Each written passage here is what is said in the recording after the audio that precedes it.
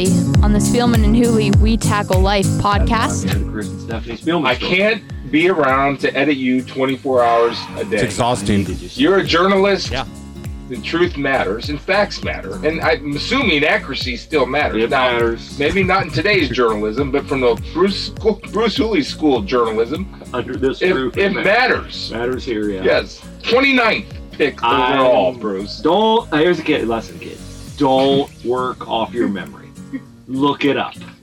Now that you've heard that, It sounds better Instagram than I thought. and everything, did you adequately rebuke me as a Christian brother for my egregious mistake of saying you were the 30th overall pick in the 1988 NFL draft when you were in actuality the 29th overall pick? Are you satisfied? Yes. Do we need to go back to that? And I have, but what it's taught me, it's exhausting because I got a lot on my plate. Oh, now I got to add the editing to my plate, and I have to read through your Twitter, which is, by the way, since we are in our podcast and we're talking to our friends, presumably. Wednesday edition, Spielman and Hooley, We Tackle Life. I got to commend you on how you're handling. How you're handling. And I mean, I just think handling what? Your responses in Twitter. They're not, you don't go after anybody personally. You're just pointing out things that you believe are facts, and they are facts about constitutional rights and everything like that. And I get the passion and understand the fear that some people have. I understand the passion that some people have. And I just think your behavioral change on how you're responding to Twitter has been remarkable and fun to see and much more enjoyable, where I don't feel uncomfortable reading some of your... No, I did. I mean, I'm just being honest. Like, some of them I did feel a little bit uncomfortable reading because I knew... Back in the day, you mean? Yeah, because I knew that wasn't the man that I knew.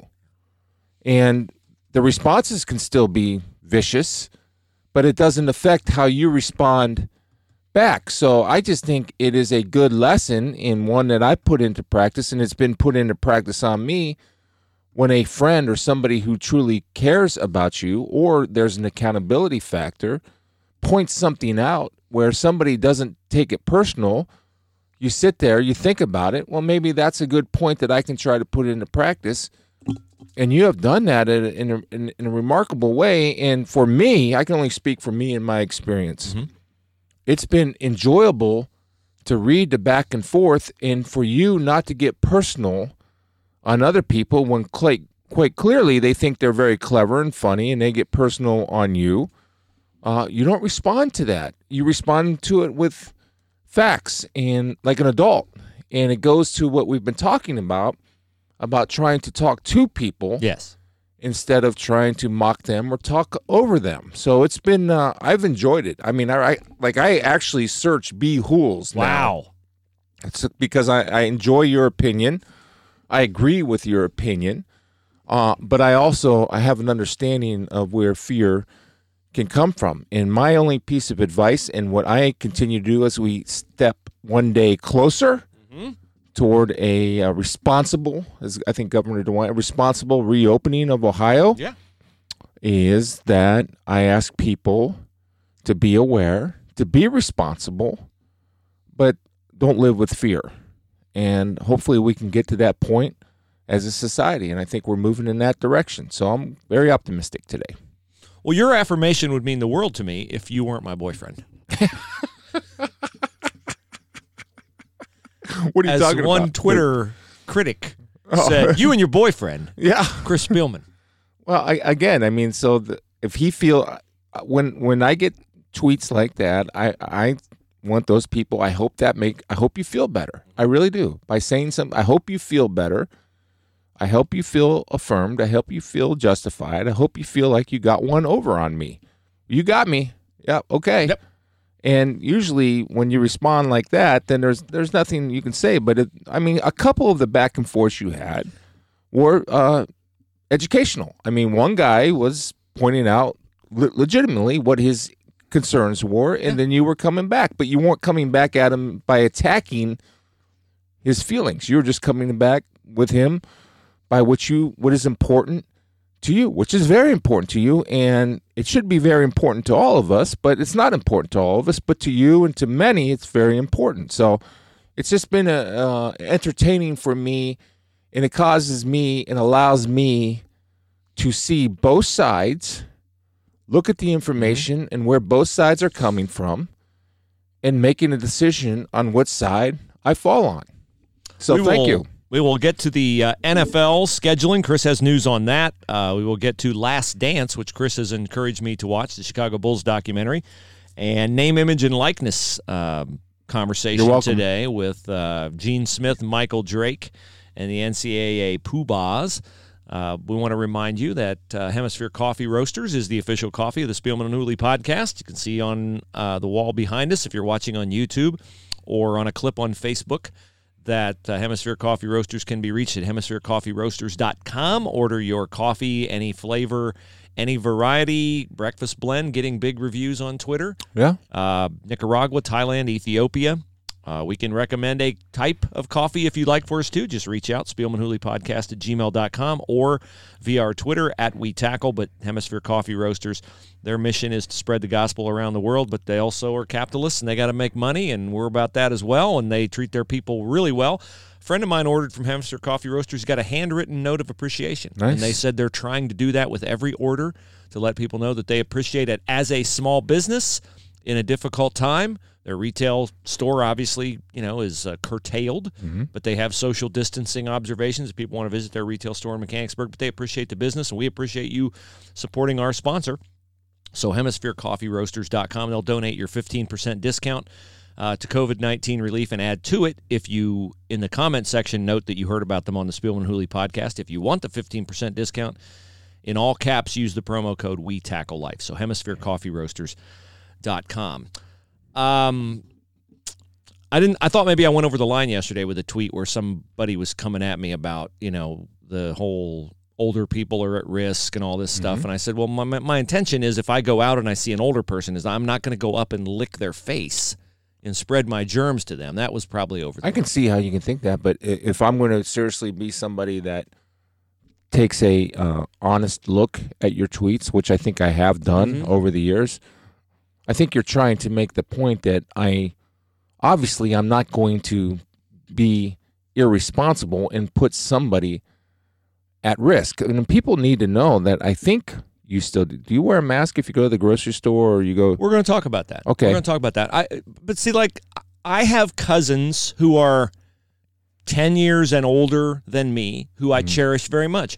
Your mother-in-law, Myra, is a delightful person. Your mom, Nancy, is a delightful person. I've met them. I would never do anything to cause them intentional unrest, anxiety, or certainly nothing to put them in peril. I wouldn't. I have my compassion for them as such that I know Sherry's mom and dad are both still with us there in Arizona. I pray that Arnie, who's in his mid-80s, is very careful and observes the social distancing guidelines. So all that said, we always have to qualify that we're not, uncaring people.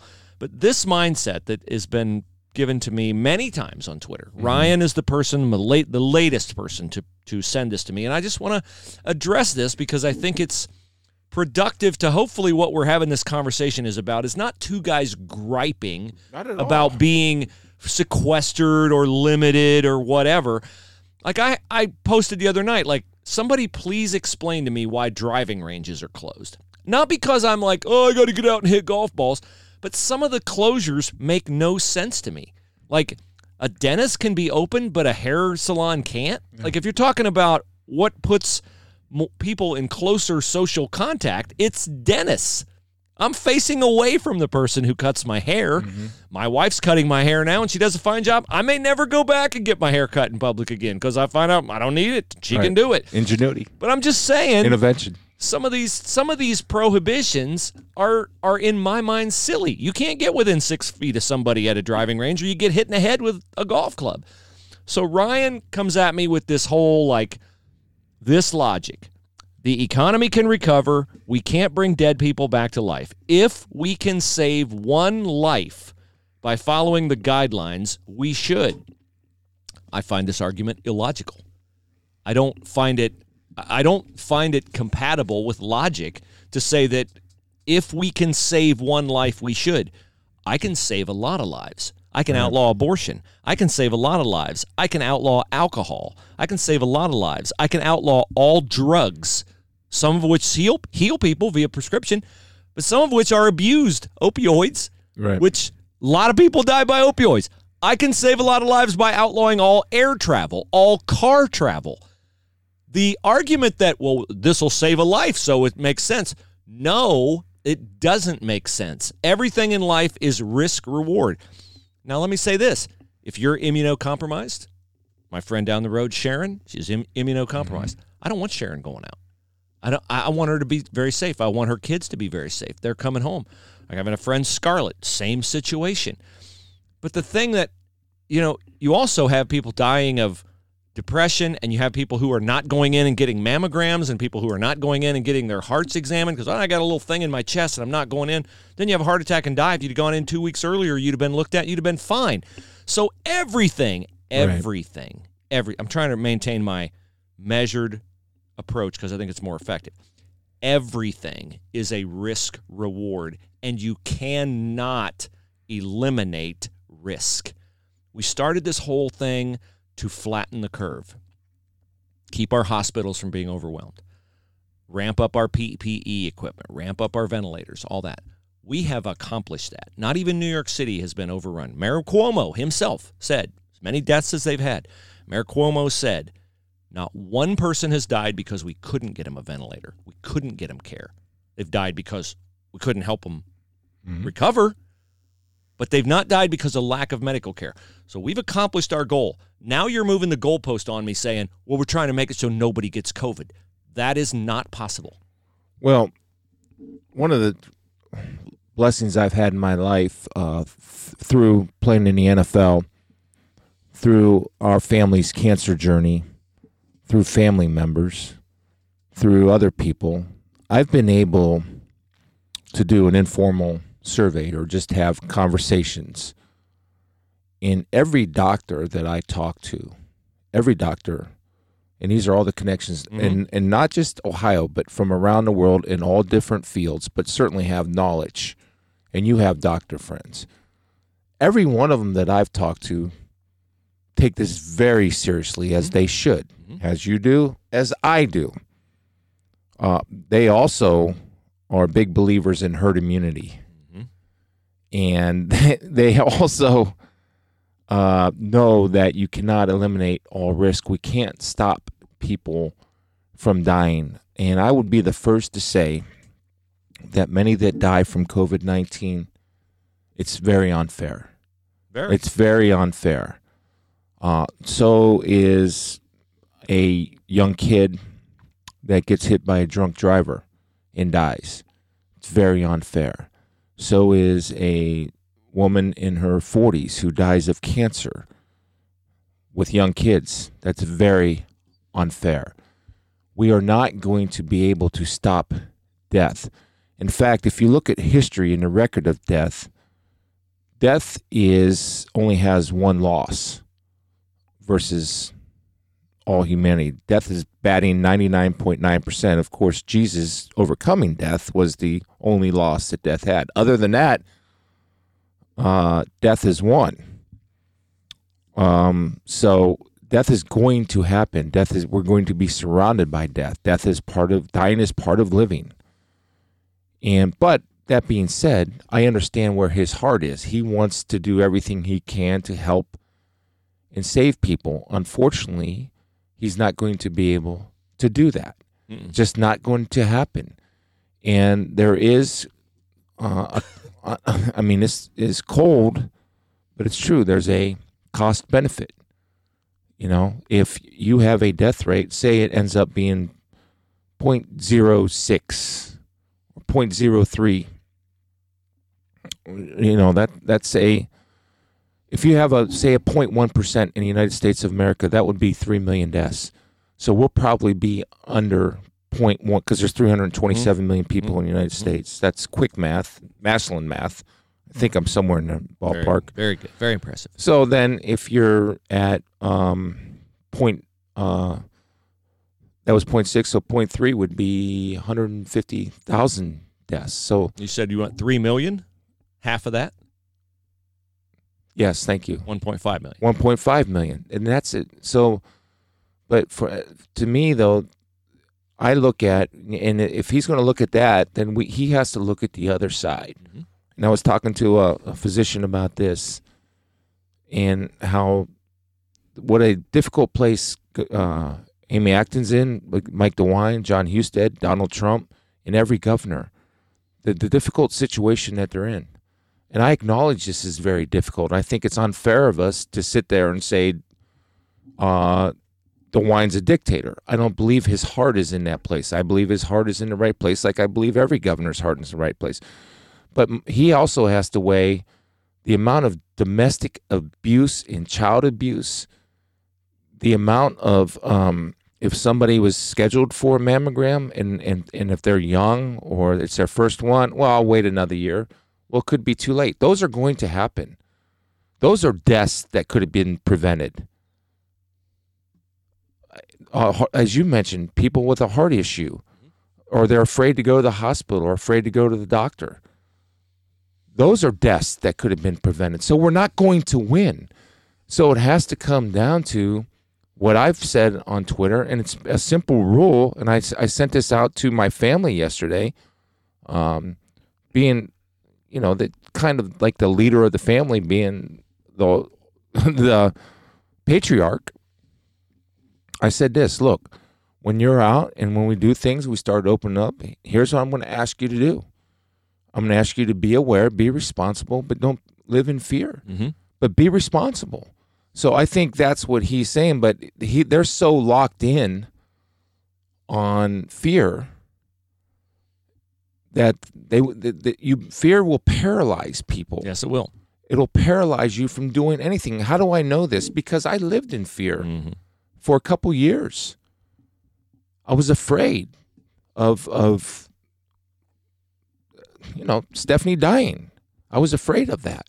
And so I did everything in the world to protect her. And no matter what I did, no matter how much control that I tried to take of that situation, I couldn't control the situation. Mm-hmm. And you can say you can control it. Yeah, you can control not passing COVID-19 if you're an asymptomatic carrier onto somebody else, if you lock yourself in for the next 2 years. Yep. I'll give you that. You're exactly right. You can control that. But understand that if everybody did that, society as we know it would disappear. And I'm not willing to sacrifice society for that. So I think that would be a good answer, but also acknowledging his legitimate concern. Yeah. I have a friend who's a Democrat, a strong Democrat. He's a guy we converse on the NFL, on the Buckeyes. He's involved in the NFL. He and I couldn't be more different on our political ideologies, but there's a way to have conversations, and we have them, about this, and I honor his position, and he honors mine. And it was interesting yesterday. We were having this conversation because he's fine with the state doing what I perceive to be an overreach. For instance, I think the governor made a very smart decision when he floated the idea of masks being mandatory and yesterday backed off and said they're strongly recommended because it's a violation of your constitutional rights for them to mandate masks, okay? Individual businesses can say, no shoes, no shirt, no service, no shoes, no shirt, no mask, no service. Correct. They can do that. That's their right. But the government cannot do that. Right. And so this gentleman who I converse with saying he sanctions that the government can do that. He's like okay with it because he has someone in his family who's immunocompromised. Right. And he wants to protect. And he said to me, well, I think it's fine for them to say it because some people are too stupid to know what's good for them. And the government can, I'm paraphrasing, but that was essentially his thing. I get it. Well, that's what most people are saying. He said, I'm looking out for my family. And I said, it's interesting you say that. I said, I understand why you're looking out for your family. I said, you may not recognize this, but I feel I'm looking out for my family because I have 3 girls and I don't want them to grow up in a society where we move from, well, we made you wear masks because we were concerned about COVID-19 to what I think is not as far stretch, which is the government overreaching on things like faith and other elements. I said, you're looking out for what you prize for your family, which is right now the imminent health situation they face. Understandably I'm so, looking yes. out for the future of my girls in that I want them to grow up in a country with religious freedom and with individual choice and things like that on, what's good for them. And I said, so we have kind of the same goals, but they're manifested in this moment in different ways. He and I have a conversation. We don't agree. We're probably not going to agree.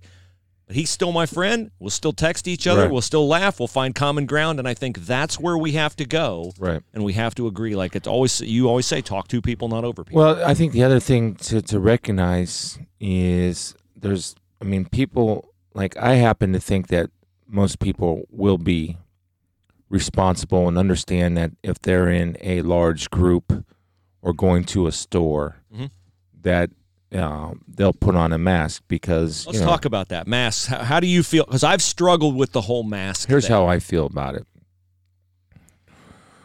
And I go off of science. My personal feeling doesn't matter.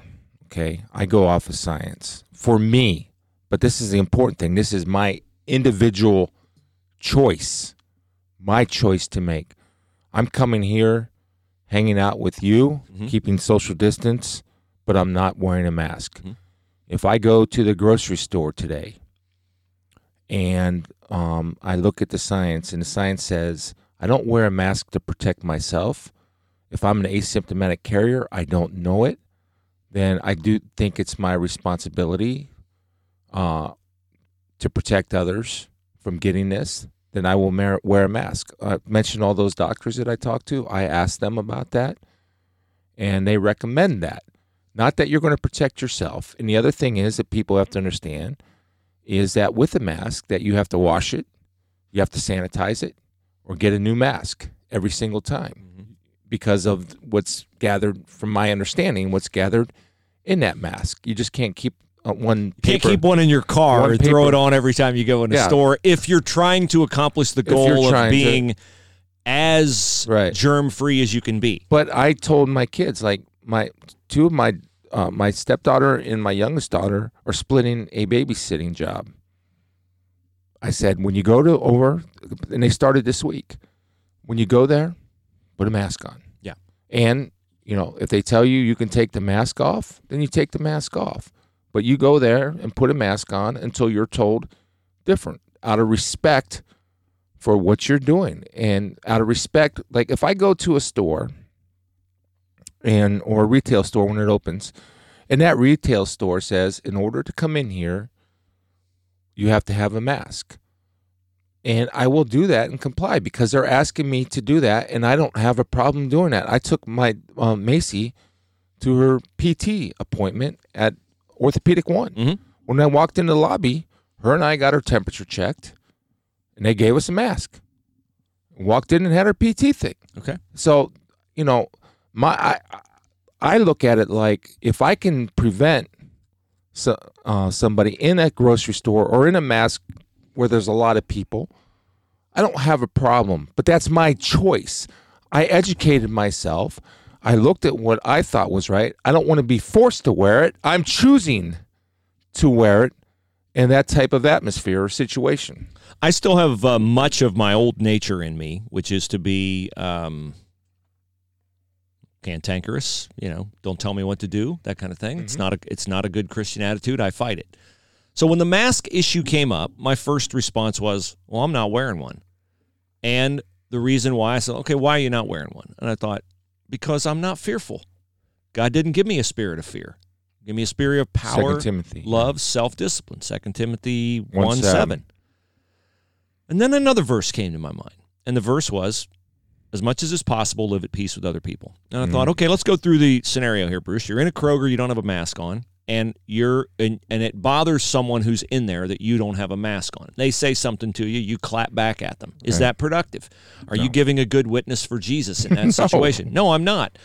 And I said, in my mind, I'm playing this conversation out, and I know myself, my I can snarky see the battle self, going on with. and I would say, you snarking at me about not wearing a mask has caused me to talk to you, which I'm spreading more germs to you now because you're complaining about my lack of mask than if you had just let me pass you in the hallway. And I thought, what's productive about that? Nothing is productive about that. So I have moved my position from. It felt to me initially like because when I saw people with masks, I'm like, wow, these people, there's a lot of fear out there. I don't have the fear. I have respect, but I don't have fear. Right. I feel sorry for them, but the fear's real. It is. And I thought, well, I'm not doing that. I'm not putting it out there that I'm fearful. And then I thought, you know what? Maybe you're not putting it out there that you're fearful. Maybe you're just trying as much as possible to live at peace with other people. Mm-hmm. So I'll wear a mask. If I go out and it's a place where the store says we require you to wear a mask, if I get on an airplane, and JetBlue the other day was like, they're going to require people to wear masks. And I tweeted probably something that was dumb. I said, okay, so what are they going to do if you get on the plane and you take it off? Mm-hmm. Are they going to throw you out? Like, you're on the plane. Yeah. But, if you disobey a flight attendant, I think that's a federal crime. So I'm not going to try to create arguments, create angst, be divisive. If all I have to do to live at peace with other people is put a mask on, look, for me, I don't need it. I don't even want it. But as much as is possible with me, can I wear a mask and can I go into for 5 minutes while I'm in Kroger? Yeah, I can. So I will. Mm-hmm. That's where I've come to. Well, I look at it too, and it's, I want government to stay out of business as much as possible. Then a business has a right to choose. Yep.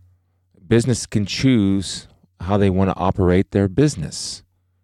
When any business you go into, there's certain rules, no drinks allowed. Mm-hmm. And I can choose whether I decide to patronize that business or not. That's my whole thing. It's freedom of choice. Yep. But I think we're on the same page here because everybody goes to the extreme. Like, people that don't wear a mask, their automatic argument is that's a civil rights violation, which it could be, yes. But we're in a circumstance, so it doesn't hurt you for a minute or until we get through this if the business requires it, put on a mask. You don't have to. Right. That's what I think. This is exactly what Acton, DeWine, and Husted were trying to say yesterday. We don't. What he was saying is we don't have the power to make you wear a mask, but think about it, okay? Yeah, and get it through. And just let's all work together. But we're not going to force you to do that, and it's the business's choice whether they determine if you want to wear a mask or not. And this is another thing. I talked to a government official, and he was a little frustrated, and this is at the federal level, not at the state level. Mm-hmm. He's a little frustrated, and he said, I don't understand that people think that government's going to fix all their problems and make all their decisions for them. We're going to give them information, and people eventually have to take responsibility for what you choose to do. Yeah. I mean, I think Governor DeWine tries to say that.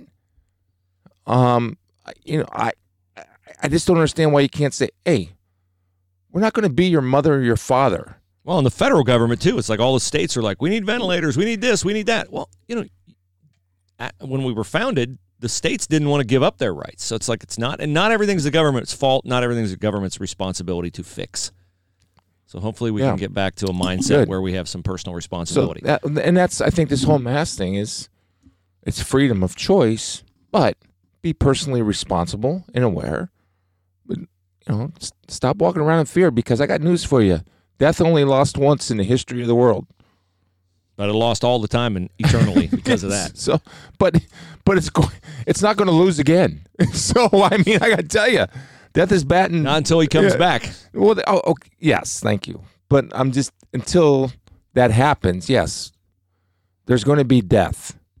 There's going to be unfair death due to COVID, due to cancer, due to drunk driving, due to overdosing, due to everything. Yeah. So it is. That's just life. And I don't want to hear the other thing that really Well, did you lose somebody? Yeah, I did. And so did a lot of other people. I'm not special. Yeah, I've lost somebody unfairly to death. And so have millions of other people. Just the way it is. And the sooner you accept that, the sooner you understand that there's risk in life and that not one single day is guaranteed. Do not worry about tomorrow. Today has enough worries of itself. We want to remind you to nominate someone in need of COVID-19 relief. A lot of unemployed people out there, a lot of people with concerns, valid concerns economically. We want to help. We give away $1,000 every Friday in COVID-19 relief thanks to Chris's Memorabilia Auctions. It's fully funded, $40,000. Yes, it is. Fantastic. With my wealth and connections, it could have been tons more. But According to one critic on Twitter, yes, it could have been tons more. So please nominate someone, and you can do it via email, spielmanhooleypodcast@gmail.com. And I will shout out my friends at Kurtz Brothers Mulch and Soil. It's mulch season. Munch Cleveland would tell us it's always munch season. No, it's mulch season. Kurtz Brothers, they're giving you 38% off in the form of a Visa gift card, which they encourage you to spend at local restaurants to help keep them in business. Yeah, good. So Kurtz Brothers, good people and doing a good thing. That's a good thing, too. This is another good lesson. They're giving away this. They're encouraging you to spend it at a restaurant. They're not telling you. Yeah, they're not giving you a gift card and making you go. Yeah. Do what you want with that. You know, it's like eventually you have to trust people somewhat. It's like our giveaway. We're giving away $250 to 4 different people a week. We want them to use it to help somebody or help themselves, but we can't tell you to do that. I can't. I can't tell you to do that. That's what we're encouraging you to do. Can I tweet at Dismal Dean here who says, go ahead, Hooley, you and your boyfriend, Chris Spielman, throw a big party and assemble all go ahead. Do a live tweet all on of your it. jackass friends. Have a blast. Could I tweet back at him, Dean, what would be – I'd have a bigger blast if you told Chris to his face that he's my boyfriend. Could I tweet that to him? No, because why? What's that going to accomplish? Besides This gratifying, guy's big Twitter muscles going there, Dismal Dean. Well, I mean, I don't. I mean, I don't have any. I told you that. I told you that nature's in there. I don't have any. It's in there, baby. It's like when I read that, I don't have any snarkiness. I laughed. I'm like, yeah, sure. You know, and he's not a happy guy, and I get it. I'm gonna make you a little bet here, okay? So we're gonna check Hooley's Twitter theory. Yeah. The dumber the tweet, the lower the number of followers. Okay. Dismal Dean. I'm going to say over under on Dismal Dean Twitter followers. Over 90. Over 90? I'm going. The over under you're putting at 90? I'm under 90. Under 90. I'm under 26. Okay. Let's look. What's Dismal have for us? 92. Ooh, wow. He's a really popular troll. But I'm not going to sit here and usually judge it's always the guy with less than 100 followers. Always. But you know what? I'm glad because it's a Twitter it's a free forum. It's freedom of speech. We're all about it. Speech. Yep. It's freedom of speech. And I talked to speaking of freedom of speech, I was talking to a doctor friend of mine who, you know, that video that came out with those 2 California doctors that talked about the herd immunity. Time to open up. Yeah. Yeah. That YouTube shut down, wouldn't let people see. And this doctor friend leans left, by the way. Leans left. Okay. And he is... I know your lawyer friend that leans left. Yeah, I'm trying to picture who your doctor friend is. You'll tell me later. No, it's not. No, I know who it's not. I know who it's not. It's not a local guy. Okay. But he said the most scariest thing about all of this was the fact that YouTube decided to censor somebody's free speech. Yeah. That's a doctor saying that. Yeah. That's the scariest thing. ESPN is not censoring Michael Jordan and Dennis Rodman's free speech, at least not on ESPN. On ESPN2 they are. Well, I gave you... Yeah, the profanity-free. I had a buddy of mine, one of my best friends, texted me Sunday night. He's like, I'd like to watch this Last Dance with my kids, but man, every other word's an F-bomb. Well, that's on ESPN. On ESPN2, what do? They bleep them out, or are you watching the authentic? No, I watch the authentic. Okay. I grew up in a locker room. I'm fine with it. I don't get offended by it, to be quite honest with you. Okay, so I'm watching this at your encouragement, this Last Dance thing. Okay, I'm anxious to hear. And I'm glad you had me watch it, okay? Because for 2 reasons. Number one, when we did sports radio together, and occasionally, on the slow day, there's always the who's better, LeBron or MJ conversation. Sure. And I always said, I'm not going to have that conversation because it's a silly conversation. They're both great, and they didn't play against each other, so I'm not going to have the contrived conversation. Very wise. Now I have a different reason for not having a conversation, and that is that watching Michael Jordan, there is no conversation. He's the best. He's unbelievable. It's just not a conversation. Okay, it's just not. LeBron's great. I'm not saying he's not great. Doesn't take away from LeBron's greatness. Doesn't take away. Jordan, LeBron's in the same situation as every other guy who's ever picked up a basketball. He's not as good as Michael Jordan. That's just flat out. Watching this, I'm like, okay, Jordan's the best. As far as an athlete goes, Michael Jordan was no one was closer when you have the combined talent with the combined competitiveness and the combined willingness to sacrifice for the good of the team. He hit all three out of the park. And when you have those three things together with his immense talent, it's just there's nobody close. It's just, isn't it do you not find it fascinating? I find it fascinating. I think Phil Jackson is a coaching genius, only because he was able to manage all those different personalities, and whether it's Scottie Pippen's personality or Rodman's personality or Michael Jordan's personality or Bill Cartwright or the constant infighting between Jerry Krause, who constantly felt like he had to prove himself and who he was. That's where Jordan, to me, is least likable in this. Well, yeah, because is where he has no respect for Jerry Krause. Right. And he openly mocks Jerry Krause. No, I don't like that to either. Jerry Krause's face.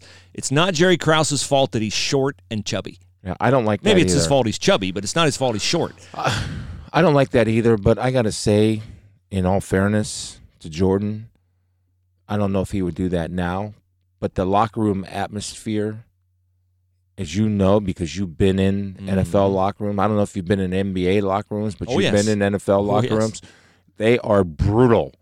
It is a brutal place to go. Any if you have shortcoming. And you have, no pun intended, I assume. Yeah, no pun intended. Okay. Sorry, Jerry. But if you have thin skin, you will not last. I mean, because here's the thing. If you find out that insults bother you, that just makes it 10 times worse, because it's I don't think it's right. I'm just giving you the reality of it. That's what a locker room is. It is brutal. The classic example of this, and this is pretty much where I stopped last night in episode 4, is the 5 guys. Remember the trainer takes you into this little room where Jordan is with these 5 guys, and he says, this is sniff brother 1, sniff 2, sniff 3. And you're like, okay, what's with the sniff? Jock sniffer. Yeah. So your nickname is often what they found out bugs you. Yeah. The thing that bugs you. If they find a weakness or bugs you, it's nonstop.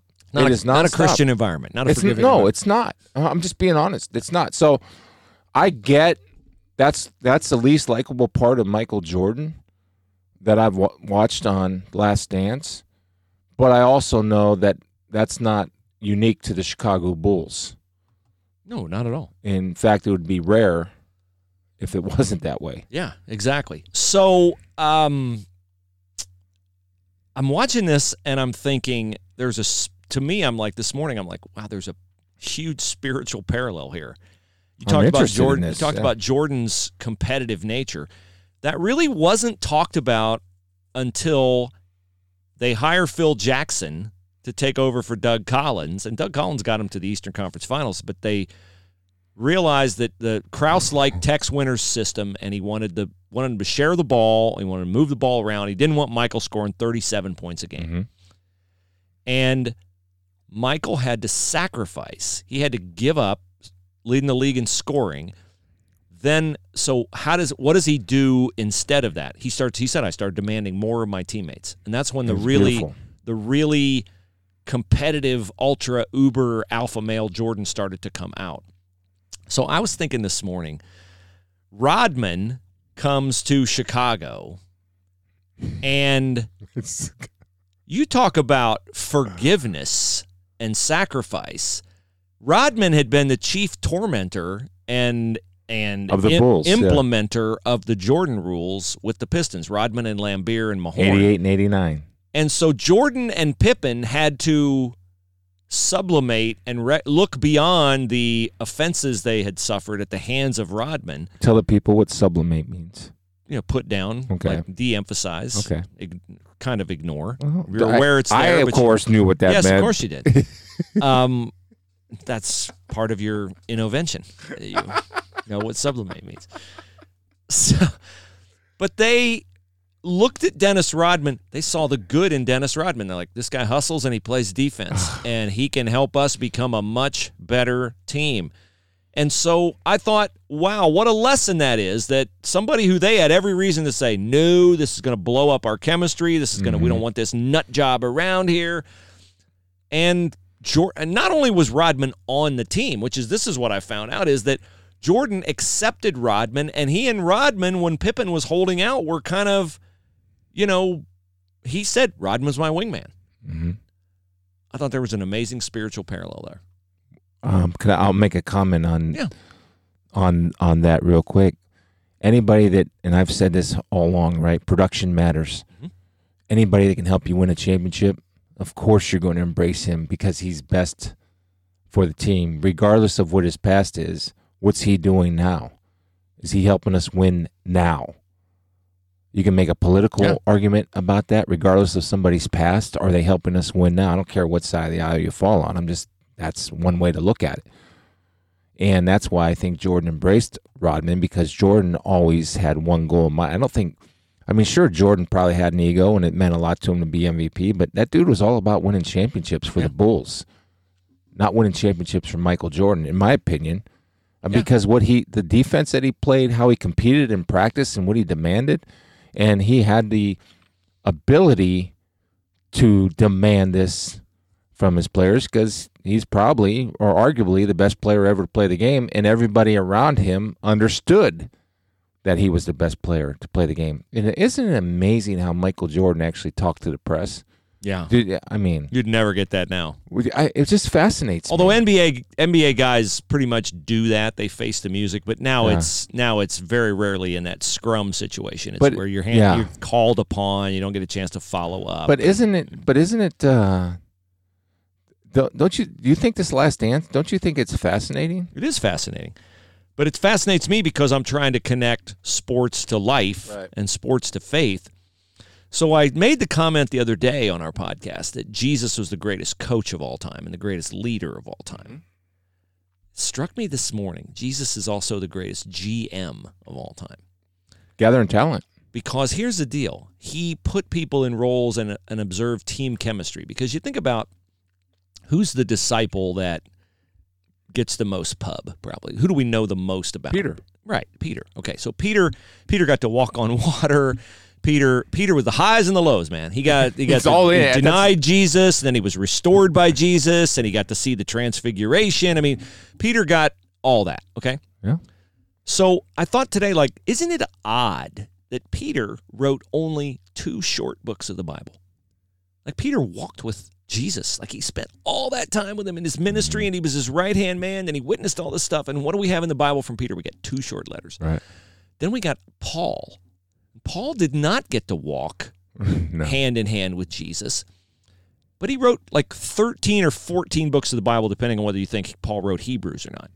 So I was thinking, all right, why did Paul get all this run? Mm-hmm. Or why didn't Jesus put Peter and Paul Paul was around. He was a chief tormentor. He was Rodman. Yeah. Paul was Rodman at the time. He's killing Christians. Yeah. But Jesus, as the GM, looked at this and he's like, no, these 2 guys together, not going to work. In fact, when they were working together after Jesus was crucified, Peter and Paul met and they got along okay for a while, but then they had a big falling out. Do you know what the falling out was about? Falling out was about Peter kind of insisting that people observe Jewish customs. Circumcision, yeah. And also the dietary restrictions. But Jesus as the GM was like, look, Paul guy, I'm going to let him like play over there for the Pistons for a while and torment me and implement, the Jesus rules instead of the Jordan rules. I'm going to like stone Steven and I'm going to let him do all that. But then I'm going to like blind him with a light, and after I'm gone, I'm going to bring him in and I'm going to send him out, and he's going to like help me win championships. And I thought, man, that's awesome. And there are in NBA history and all kinds of stuff, there have been great players, 2 great players that just didn't work. Jerry Lucas, Oscar Robertson, 2 of the 50 greatest players in NBA history on the Cincinnati Royals, never won a championship. Had to get rid of Jerry Lucas, and Jerry Lucas won his championship with the Knicks as a backup. Shaq and Kobe, for a while it worked. Then the 2 alphas didn't work. In the NFL, 2 alpha male quarterbacks on the same team, that's bad news.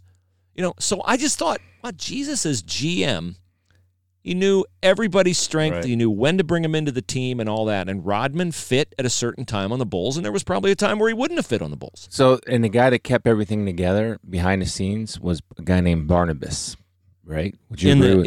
Not with the Bulls. No. But with the disciples. Yeah. So I would encourage people, if you don't know who Barnabas is, to Google Barnabas or look him up in your Bibles, because he was a really underrated player.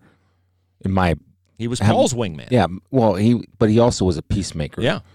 And I think Phil Jackson would be a good representative of who Barnabas was, because he kept bringing everybody together and letting the light shine. But he was a great support player, one of the all-time MVP support guys. So one of my heroes of the Bibles actually is Barnabas.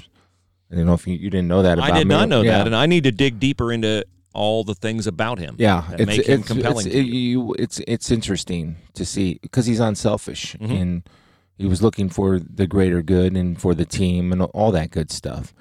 So yeah, I think that's a great analogy, Bruce. Well done, sir. Today, thank you very much. Remember, get your emails in, nominate people, SpielmanHooleyPodcast@gmail.com. If you're watching us on YouTube or Facebook, you see the 3 photos here in front. That's an example of the work of Flash's Fun Photography. Very affordable senior pictures, family portraits, take your whole family together, pet pictures, whatever you want. FlashesOFun.com is the website. That's my wife's business, and trying to keep the Hooley's house payment paid. So if you'd patronize that, mention the podcast, you'll get $50 off, and you'll do it for less than $500 total. I'm sure way less than that, but you'll get some good photos. You can judge the quality of the work right there. Used on Unsplash over a couple million times. All right, now NFL news. What do you have for us scheduling-wise and all that stuff? Well, Rick Spielman has 3 million Marriott points apparently.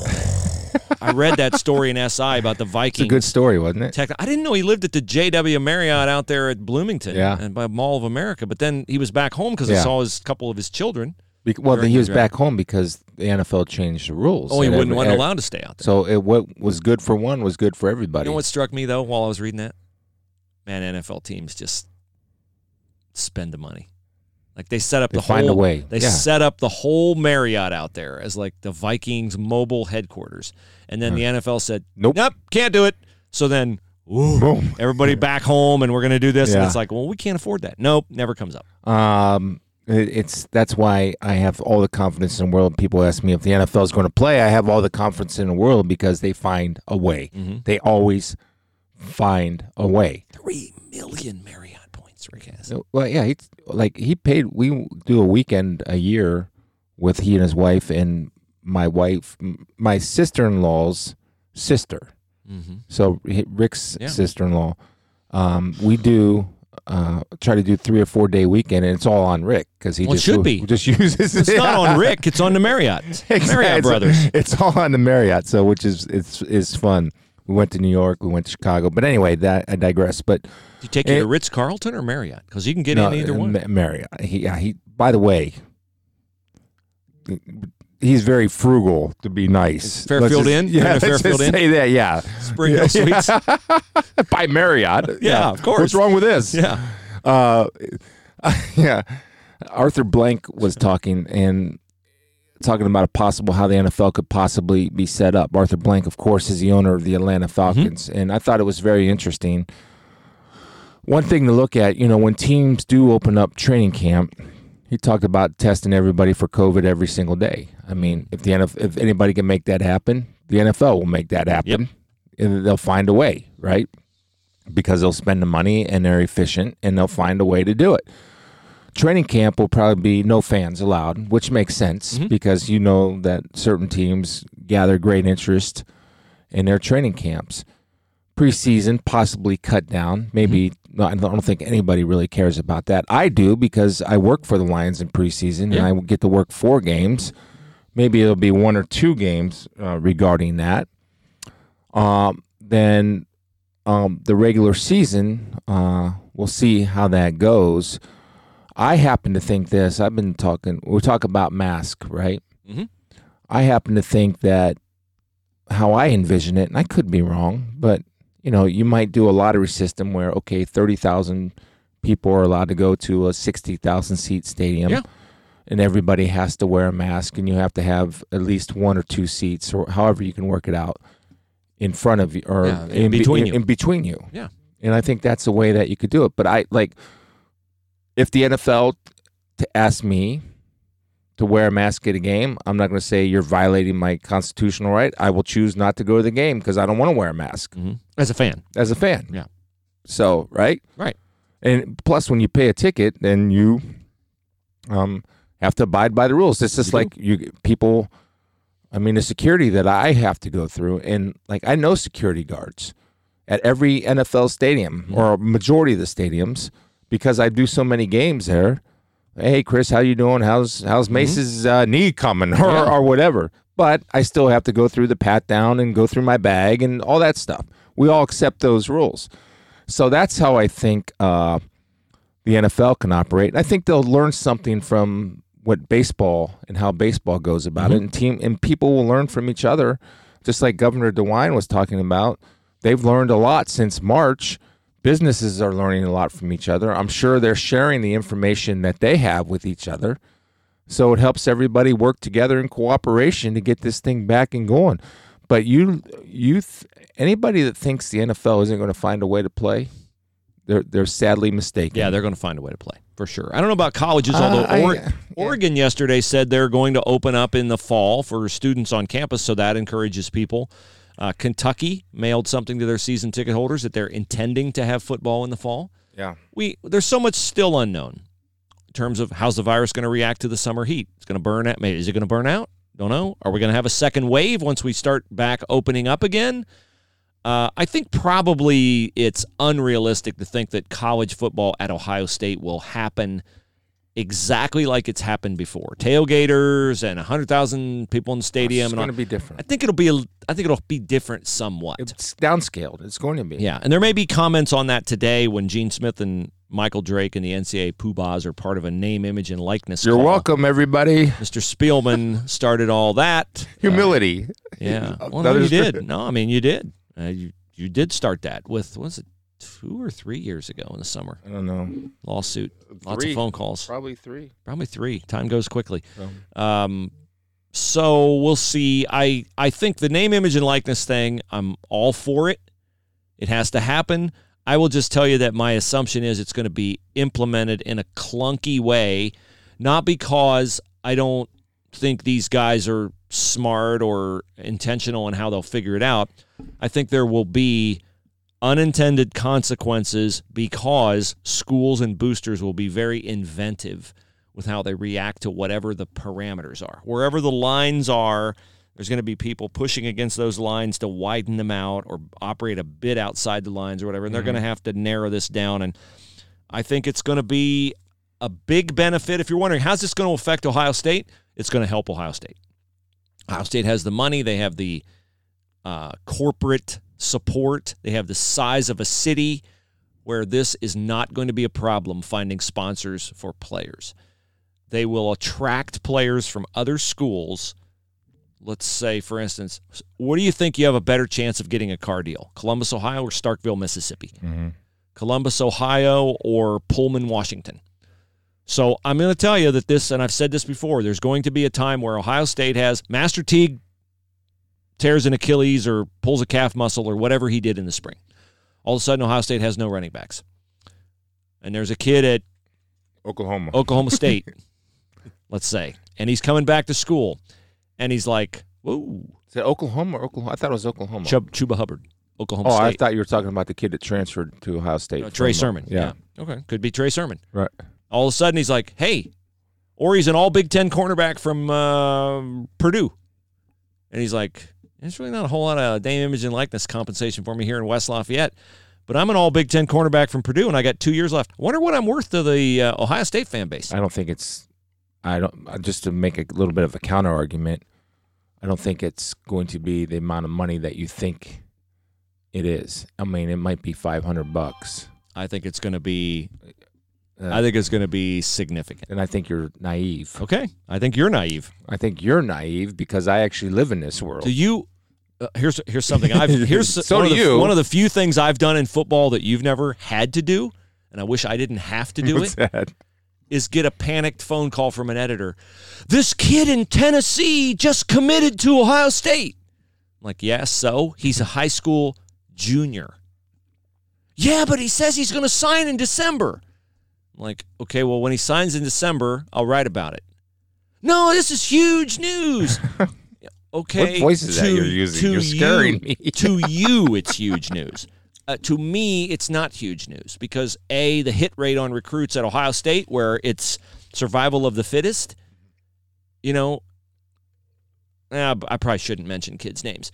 Right. Every kid gets a big fuss when he commits because he has a big rating. He didn't have a big rating. Ohio State wouldn't be recruiting him. Ohio State recruiting him gives him a bigger rating, okay? They just got a commitment from some kid who's like a 3-star. Well, he ain't going to be a 3-star when he signs with Ohio State. Why? Because he signed with Ohio State, so he's got to be better than we thought he was. So my point is, if these kids, the furor to get them among the fan base, among the business community is what it is now, why would they not pay to make sure those kids come here? That's why I think it's going to be a lot more than people think it is. Now, the NCAA may try to cap it, and then they're going to have to face a lawsuit from a kid saying, you're restricting my income. Yeah. It's a free market. Hopefully it still is a free market.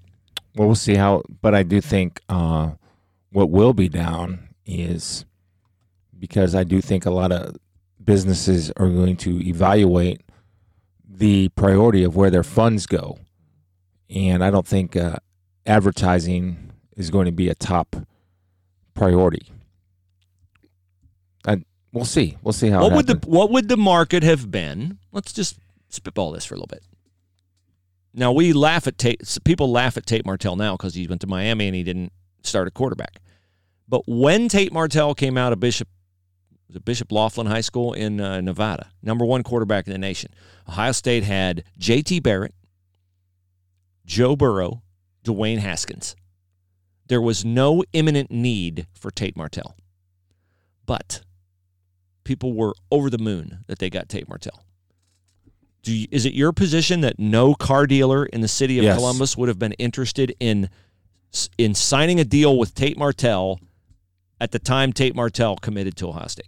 Nobody would have been willing to pay him any money. I don't think anybody's interested in a backup quarterback. Oh, my goodness. I think you're crazy. All right. I think people would have been interested in Haskins. I just don't think they're interested in Tate Martell.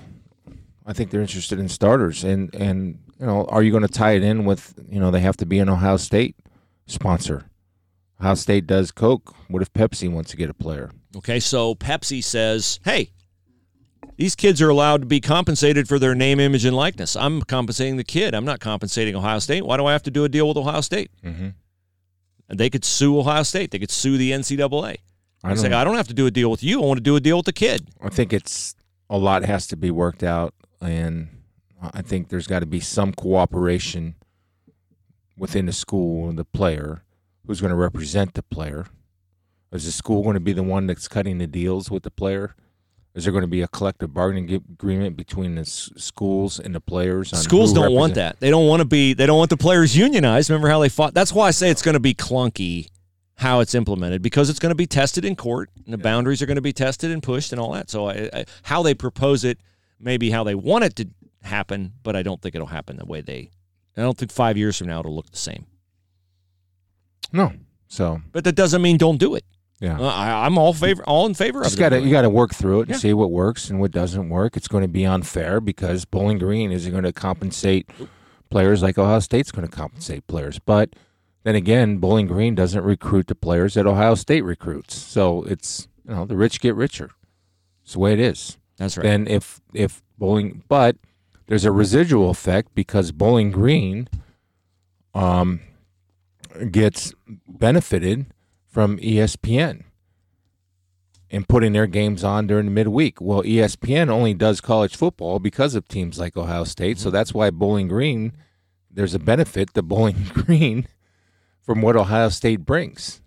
I know it's removed a little bit, but you can't deny the benefit that Bowling Green receives because of schools like Alabama, Ohio State, Texas, and so on. Absolutely. Okay.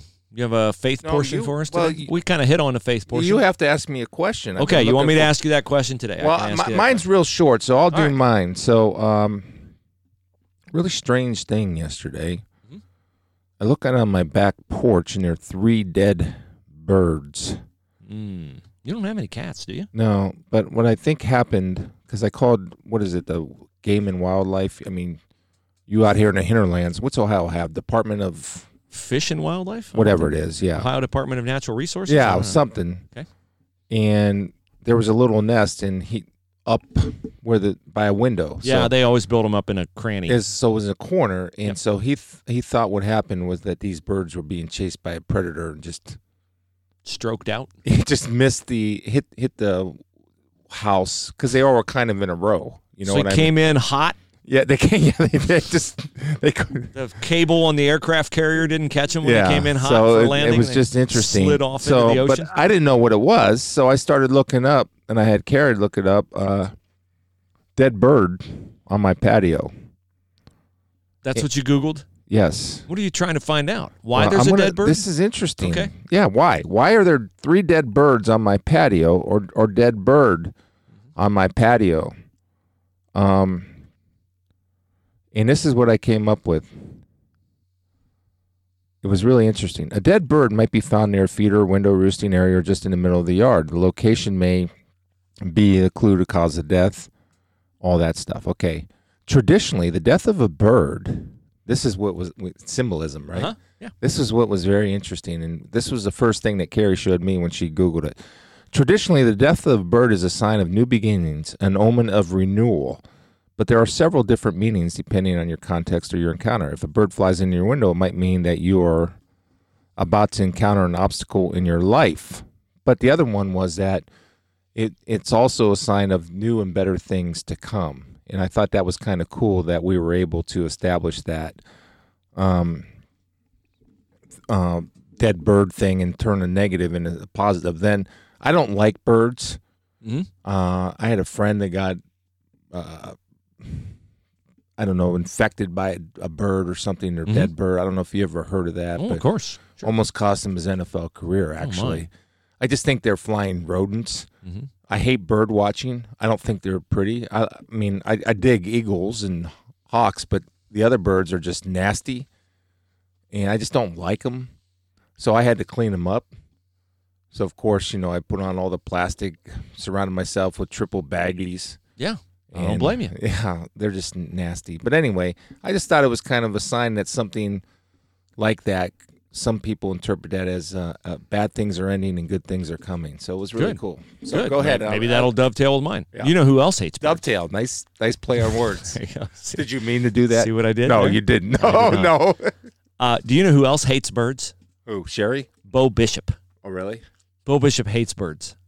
Hates them. And knowing Bo a little bit, I think, does that go back to Alfred Hitchcock? And I don't know, because Bo's a frontiersman. He's had grizzly bears in his driveway growing up in Montana. Why he's scared of birds, I have no idea. He's a conundrum, that I Bo just think Bishop. they're nasty.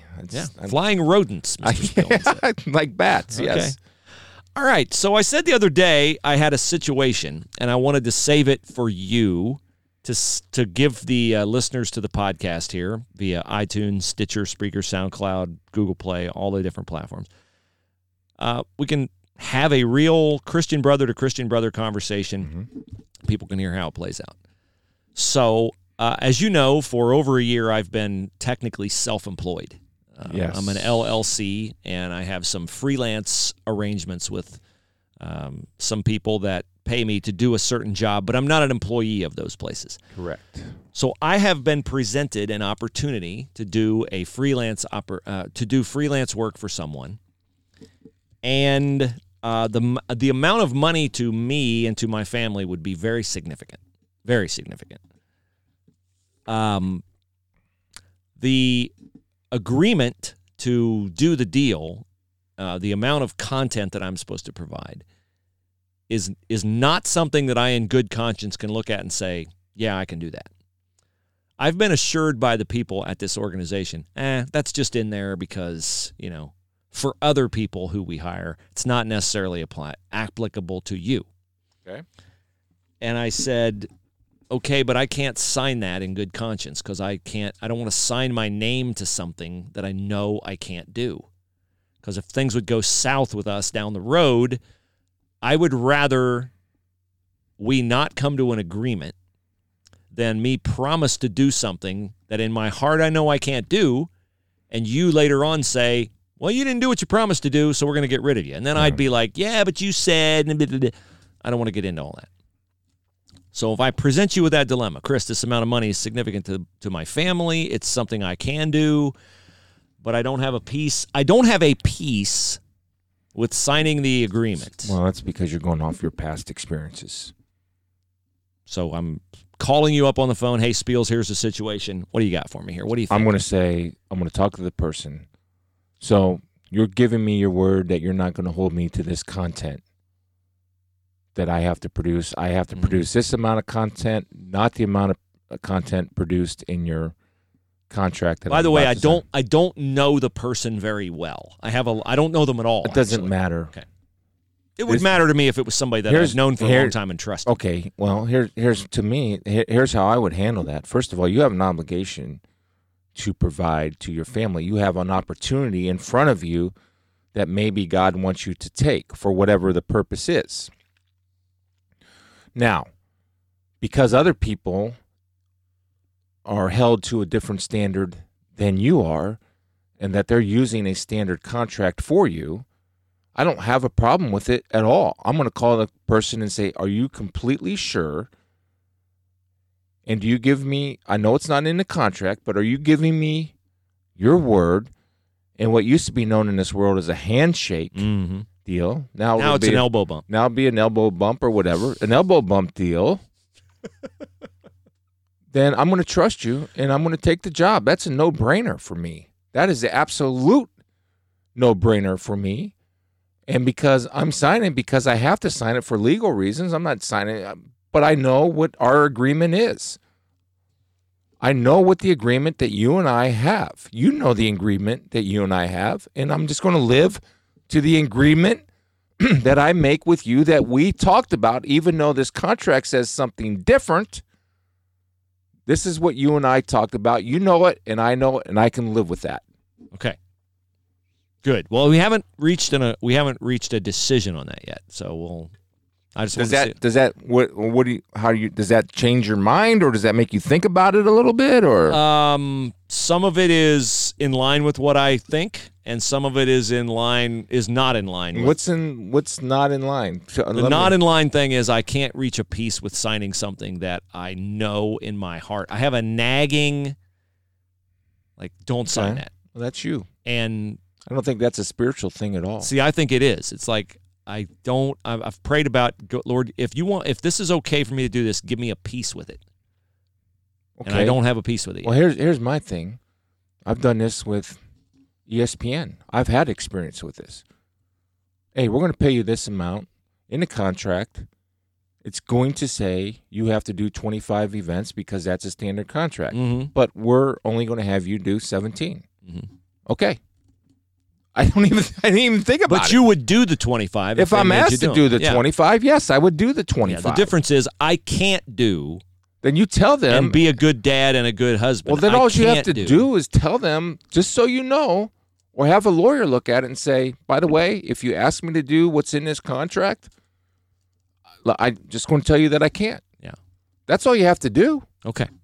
We'll see how it goes. Does that help you if they agree to that? It does help me. We'll have that conversation and we'll keep people updated on I will do what you and I talked about and agreed on the number that I need to reach for you. I will promise you I will get promise that you'll done. do that, yeah. But because of your standard contract, I'm just going to put in there, if you ask me to do more, I'm going to say that I can't do more. Or whatever legal ease you can put in there to put your mind at peace. There, we've come to a solution. I wouldn't think twice about it. I wouldn't think twice. No, heck no. Okay. No way. Because I think I look at it like this too. And this doesn't mean I'm right or you're right, I'm wrong or you're wrong. It doesn't matter. It's just how you look at it. Like I talked about the babysitting job. Mm-hmm. That one of my stepdaughters and my youngest daughter got in a neighborhood because two parents are working from home and they need somebody, and daycares are closed, so they needed somebody. Yep. And I said to them, how lucky are you two when we have 1 million people unemployed in our state and collecting unemployment, that you two are able to generate an income? It would be irresponsible of you not to take this job. And not only are you taking the job because you're going to generate your own income, but you're taking this job because people need you to take this job so they can do their job. Correct. That's great. Okay. That's helping people out. Everybody but helping the each point other. is, you have a chance to take a job, to provide a service. It's something that you're extremely talented in providing in a service. I think, I'm just giving this for you to think about. Mm-hmm. It would be irresponsible of you not to take the job, to provide and help provide for a wife and 3 children that are going to have colleges, college tuitions. They're going to have bills. They're going to have weddings. They're going to have graduation parties. I'm well aware. Yeah, I really don't see the moral dilemma that you're facing.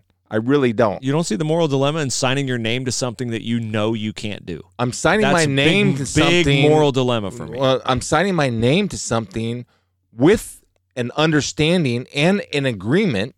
Whether it's I'm good on an elbow bump because I'm going to hold. Hey, I'm fine. I held up my end of the bargain.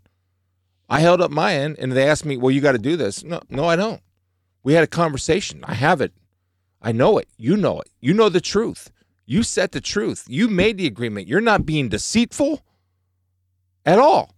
They're doing it because, for whatever reason, for their paperwork. That's why they're doing it, yeah. Yeah, not because they're trying to trick you into getting you to do more. I'll just say, well, no, I resign. If they ask you to do more, just say, no, I'm done. I resign. That wasn't our agreement. You know it and I know it.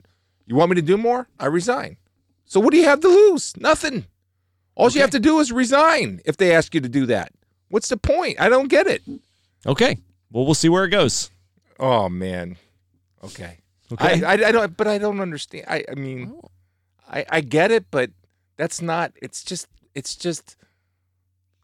a convenience. It's a peace thing. I'm a big advocate of having internal peace.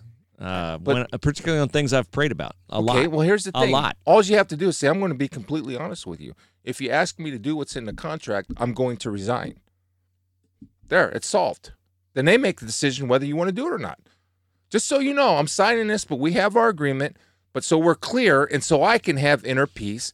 If you ask me to do what I told you I couldn't do, I am resigning. That's good advice. I like that. I like that a lot.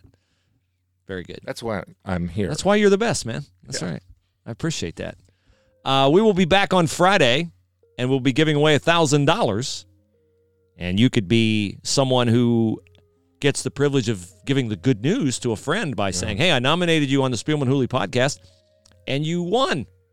And you can't do that, of course, if you don't nominate someone. SpielmanHooleyPodcast@gmail.com. Could we have whoever's in charge of the @WeTackle Twitter account? Do you know that person? Get that out right away. I'll see if I can find him here in our vast office space. Are they up yet? I think they got it out. Are they? You're talking to them, in fact. Oh, I thought of the other minions that we have working for us. No. That's me. Oh. I got it out last night. Didn't I? Was it last night or the night before? It's out. Okay. You didn't see it, huh? So you were saying No, that, I saw the At We Tackle where Rick Spielman has 3 yeah, million. no, it's out. The winners are out. No, One of them's even tweeted I'm back. talking about the not how to nominate people. How are we Oh, doing you our want that? nominations? How many nominations are well we? over 100 nominations. Oh, cool. You want that? Yes, I need to get that out more often. Yes, The thank you. nominations. And how to do it and all that How stuff. to do it and all that, yes. Get that out today. As You're soon as we the, release the podcast. you're the CEO, of course. I don't want to tell you. I'm just the lowly chairman of the okay. board. But I'm a servant leader. I take suggestions from all those who are parts of our success. Modest though it may be. Oh, it's great to see you. Yeah, I was just thinking today, you know what? It's really fun to have you back out here at the house. I enjoy you coming out. I know you're like mixed feelings on coming out. I just get frustrated with the drivers. What is this, Raccoon Boulevard? Or Yeah, what? Raccoon Boulevard. Yeah. What is the name of the road? Smith Calhoun Road. Okay. Now that everybody knows where to come and vandalize my house. Watch out for the big dogs. You're so no. Don't worry. You'll never find it. By the way, even if you do know.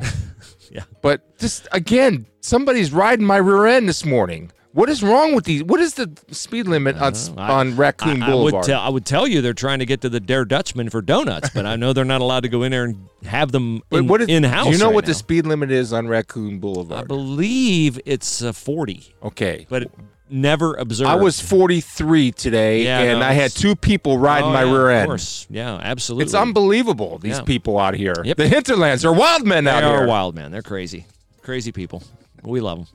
All right, so we'll be back Friday. Get your nominations in. Spielman Hooley Podcast at gmail.com.